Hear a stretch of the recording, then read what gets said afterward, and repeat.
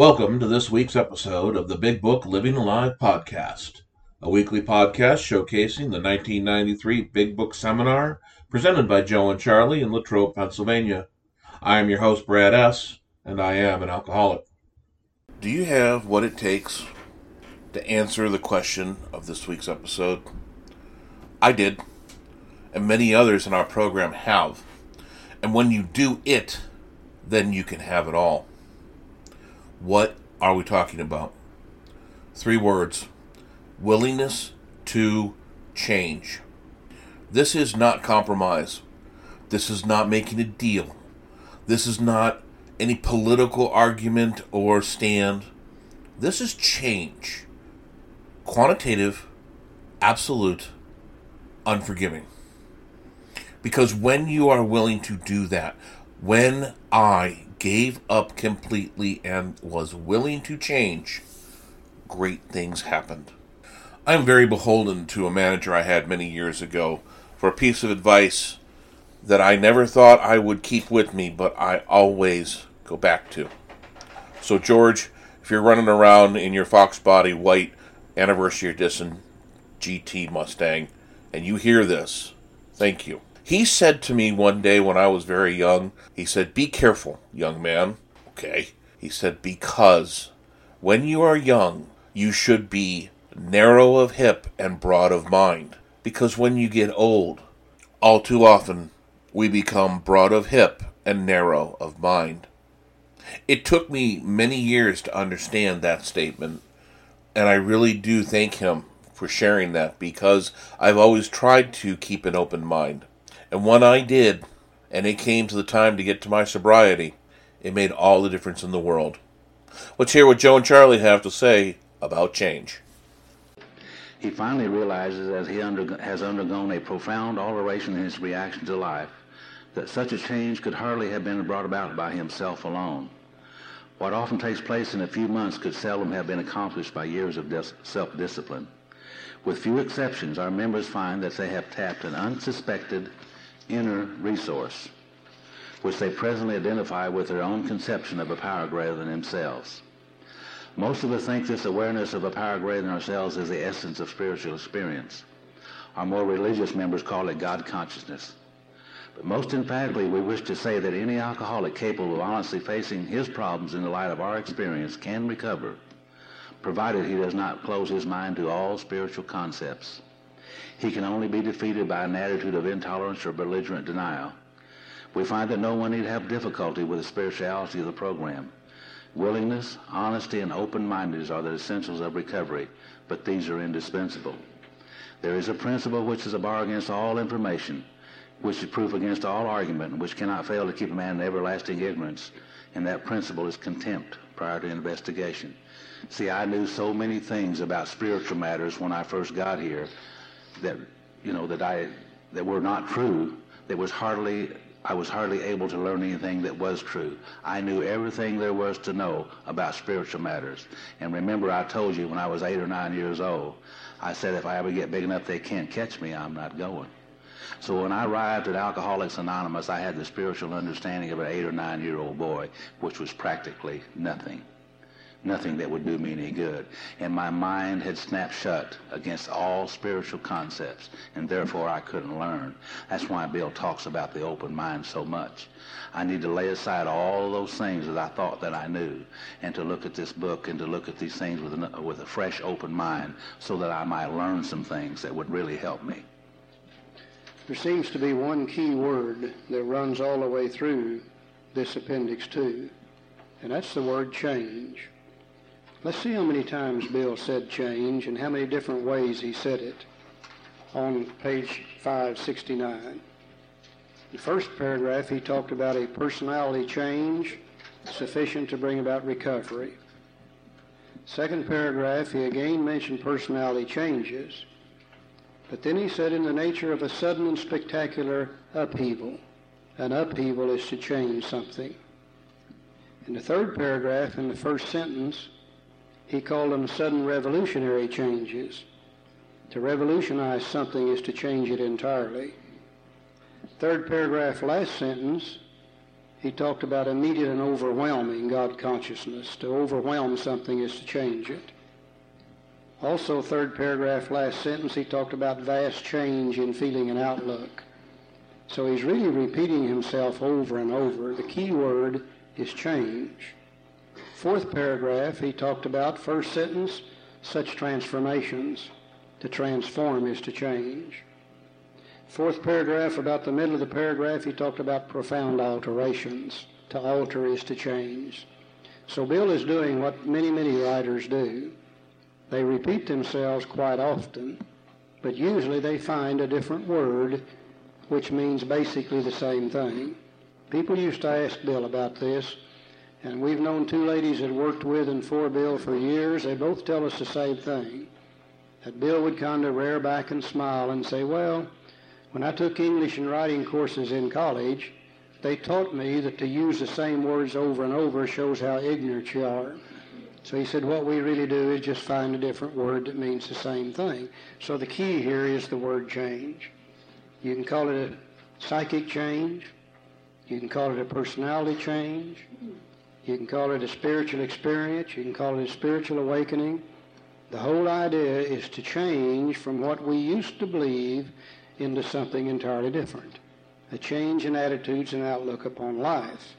Now that doesn't sound too bad. Spiritual experience sounded awful bad to me until I began to realize that we're just talking about a change in the way that I think and the way that I feel. Let's go back to page 25, last paragraph. One little thought about this idea about change, and it was important to me. When I come to Alcoholics Anonymous, I didn't like me very well, and I stood in the back room looking down at my feet, and I didn't like who I was, and I wanted to be something different. And I looked around the rooms and the places that I went, and I saw people that I liked, and I liked what they had, and I wanted to be like them. And I tried my best to become like them. But I found out over a period of time I couldn't change to become like them. The only change that I can bring about in my life is to change from what I have become to what God intended for me to be all the time. That's the only change that I can make. I had become a very resentful, angry, hateful, mean, vindictive person. And God did not make me that way, and I had not always been that way. I had become that as a result of some of my life's experiences. So the change I think they're talking about is to change back to that which God made me. And that's the only person that I can be, is who I am and what I am. And learn to be that and do that. If you're as seriously alcoholic as we were, but we believe there is no middle-of-the-road solution. We were in a position where life was becoming impossible. And if we had passed into the region from which there is no return through human aid, we had but two alternatives. One was to go into the bitter end, blotting out the consciousness of our intolerable situation as best we could. Step one. And the other to accept spiritual help. Step two. And you're going to see Bill repeating these two alternatives over and over as we go through the book. We got but one or two choices. Stay powerless, continue to drink until we die, or accept spiritual help, one of the two. And one of the catchphrases in AA today is, you better not talk too much about God or you'll run the newcomer off. My sponsor told me, he said, Charlie, you don't need to worry about running a newcomer off talking about God. He said, if you do, whiskey will put him right back in here. He said he has no other place to go, and when he comes back, he'll probably be ready to talk about God. Over on page 26. Again, the book never tells us anything, but what it doesn't explain what it's been doing and back it up. He's now going to tell us where this idea for the vital spiritual experience came from. Remember we said a while ago there was a guy named Roland Hazard that stepped in between Ebby and the judge and had the judge release Ebby in his custody. Then Ebby came to see Bill. Okay, this little story we're going to look at is about Roland Hazard, and we're going to see in this story where this idea of the vital spiritual experience as the solution to alcoholism came from. Joe? He said a certain American businessman had ability, good sense, and high character. For years he had floundered from one sanitarium to another. He had consulted the best-known American psychiatrist. Then he had gone to Europe, placing himself in the care of the celebrated physician, the psychiatrist Dr. Jung, who prescribed for him. Though his experience had made him skeptical, he'd finished his treatment with unusual confidence. Now, he didn't go to Dr. Jung for a 28-day treatment program.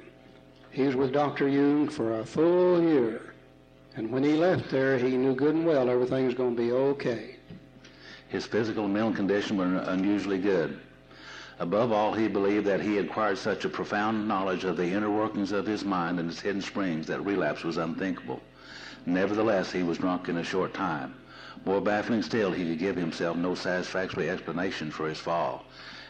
Roland went over there, and Dr. Jung completely psychoanalyzed Roland. He had the best treatment in the world. He had used up all the American psychologists and psychiatrists, and he went over there to Dr. Jung because he'd heard that he was the best. Roland was desperate to find a solution to his problem, and he completely psychoanalyzed him, and he knew with his self-knowledge that he would never have to drink again, so he came back to America, but he got drunk again. And then he decided to go back to the doctor. So he returned to this doctor whom he admired and asked him point blank why he could not recover. He wished above all things to regain self-control. He seemed quite rational and well-balanced with respect to other problems, yet he had no control whatever over alcohol. Well, why was this? See, that's the question. Well, he begged the doctor to tell him the whole truth, and he got it. In the doctor's judgment, he was utterly hopeless. He would never regain his position in society, and he would have to place himself under lock and key or hire a bodyguard if he expected to live long. This was a great physician's opinion. That's quite an opinion coming from the best doctor in the world. Man, you're hopeless. You're going to have to hire yourself a bodyguard or be put under lock and key. But this man still lives and is a free man. He does not need a bodyguard, nor is he confined. He can go anywhere on this earth where other free men may go without disaster, provided he remains willing to maintain a certain simple attitude. Now, some of our alcoholic readers may think they can do without spiritual help. Let us tell you the rest of the conversation our friend had with this doctor. The doctor said, "You have the mind of a chronic alcoholic. I have never seen one single case recover where that state of mind existed to the extent that it does in you." Our friend felt as though the gates of hell had closed on him with a clang. He said to the doctor, "Is there no exception?" "Yes," replied the doctor, "there is. Exceptions to cases such as yours have been occurring since early times. Here and there, once in a while, alcoholics have had what are called vital spiritual experiences. To me, these occurrences are a phenomenon. A phenomenon, as you remember, is something we don't understand. Dr. Jung did not understand this. He did not understand the phenomenon of a spiritual experience, but he heard that once in a while people had those. He said they appear to be in the nature of huge emotional displacements and rearrangements. Change. Ideas, emotions, and attitudes, which once the guiding force of the lives of these men, are suddenly cast to one side. Change. And a completely new set of conceptions and motives begin to dominate them. Change. In fact, I've been trying to produce some such emotional rearrangement within you. Change. With many individuals, the methods which I employed are successful, but I've never been successful with an alcoholic of your description. Again, the asterisk. Again, for amplification, see Appendix 2.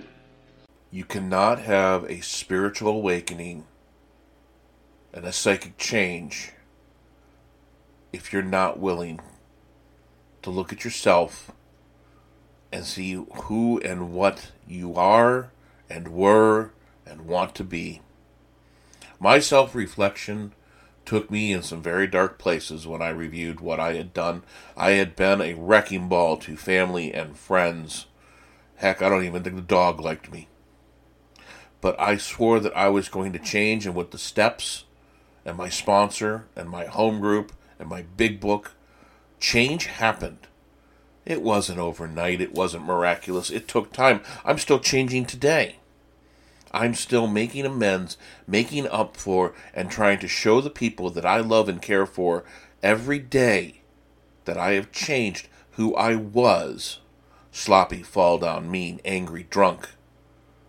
And now I am not like that. I hope that the people I know who know me can see that. Why is this change important? Because, as Joe and Charlie said, if you don't pick up the big book, if you don't get a sponsor, when you don't do the steps, you're just a dry drunk. You're just mean and angry. And everything that you were when you drank, you just don't have the benefits of the spiritual change that comes with this program. I can't change. I'm not going to change. I don't want to change. I'd be giving up. I'd be letting go. Yeah, exactly. That's what happens when you change. Change, as I said at the top, is not always compromise. Change is not giving in. Change is not a loss in the win-loss of life. Change is what happens when we grow and evolve. And if I'm willing to change, then I can keep evolving. It's when I stick my foot in the line and say, no more, I cannot change, I will not do this, that I start having those thoughts, and I start going back to where I was, and I'm thinking, I can probably drink. And that is absolutely not what I want to do today. I hope you enjoyed this week's episode as much as I did. If you'd like just the raw Joe and Charlie portion of the podcast, that is available on our Patreon site. The link to that is available on our website or in the pinned comment. Until next week, this is the Big Book Living Alive Joe and Charlie podcast.